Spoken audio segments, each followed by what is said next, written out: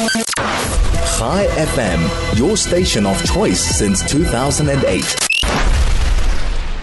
Prime Minister Netanyahu, in a statement in an article today, says delusional Hamas demands in hostage deal would be refused by anyone believing total victory within months. On this basis, joining us now to just unpack this issue, Jonathan Feldstein, founder of the Genesis 123 Foundation. Jonathan, good afternoon to you. Thanks once again for joining us. Good afternoon. It's my pleasure to be with you. I apologize if there's less good audio, but I'm driving and stuck in traffic here today in Tel Aviv. I can clearly see that, Jonathan. The audio is great, but please do drive safely along with us on the afternoon overdrive. And thanks for taking the time for joining us. Indeed, just to drive safely, Jonathan.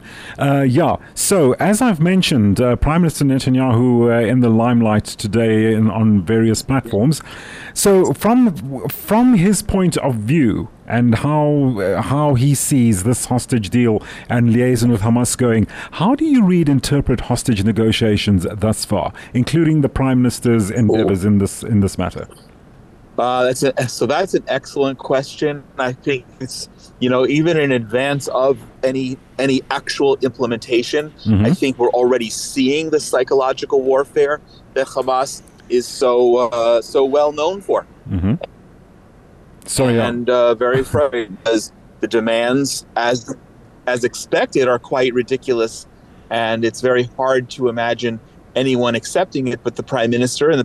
And we have a situation here in Israel where people want all of the hostages released, and it's hard to imagine what's the negotiations. Clearly, the U.S. is involved and trying to push something, but I don't know to what extent Hamas is actually thinking that it's being reasonable or just trying to inflict emotional and psychological stress on the people of Israel while holding all these 136 hostages. I don't know. I don't have a good answer. It's a good question. It's a question that in a way is, it's so up in the air, you could say, Jonathan, regarding, where it's going, because both parties are steadfast in their stance. So with the situation, but that being said, recently, we've seen some kind of unease, some kind of, shall we say, friction going on within the Netanyahu government. Can you see this really impacting on this process?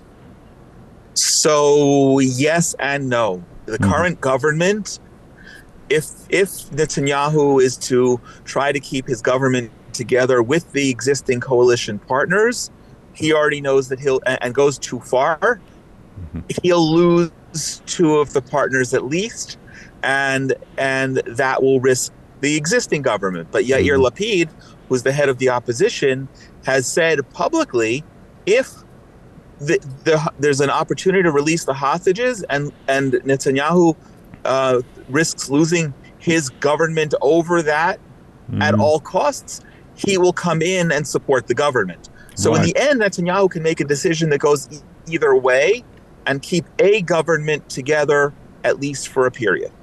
Jonathan, besides the political side of things, looking at it looking at things from the ground, can you see the local reaction and the hostage families influencing this?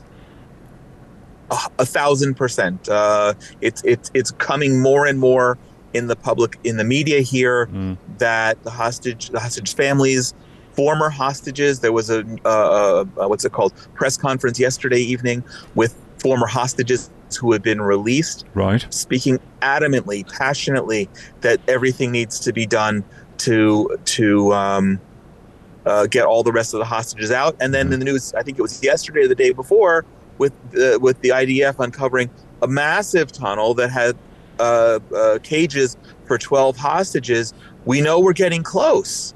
So it's a very, very difficult situation. Indeed. Jonathan, I have run this by many people in conversation and previous guests. Looking at pressure from abroad, from your point of view, could you see the United States and Western allies, up until this point that we've arrived at, placing pressure on the Netanyahu administration? Well, there is indeed pressure, and the things I've written an article that I only just today submitted for publication, but about Secretary of State Blinken's comments here in Israel, drawing a ridiculous analogy to the dehumanization of Israel, Jews, and especially the hostages and those who were massacred with Israel's military response. There is no response, and I can see the legitimate case for putting pressure on the government here, but I think when you go in that kind of direction, it's beyond ridiculous, but in fact is offensive. And I think that along with comments that Hillary made yesterday or today tend to even put someone like me, who's not a big fan of the prime minister, in a corner saying, back off, people, you're not here. And there is legitimate reason for pressure, but the pressure has to be based on legitimate reasons. How's that? Indeed. Jonathan, speaking of legitimate pressure, going back to a question I asked you earlier on very quickly. I spoke of the locals, the people. Do you see an increase in pressure from the ground on the government right now for a definitive response now and a definitive way forward?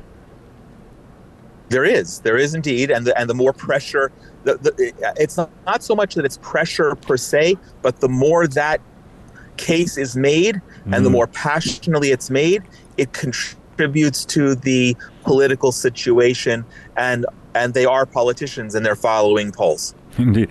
Jonathan, I'm not going to keep you much longer. We've actually just run out of time. I'm just going to say, please drive safely. But Jonathan, thanks once again for joining us on the Afternoon Overdrive, just to give us your views on where everything stands regarding this hostage situation and potential deals that should come about to get these hostages released as soon as possible and end this scenario. Jonathan Feldstein, founder of the Genesis 123 Foundation, joining us once again on the Afternoon Overdrive, giving his views on that matter.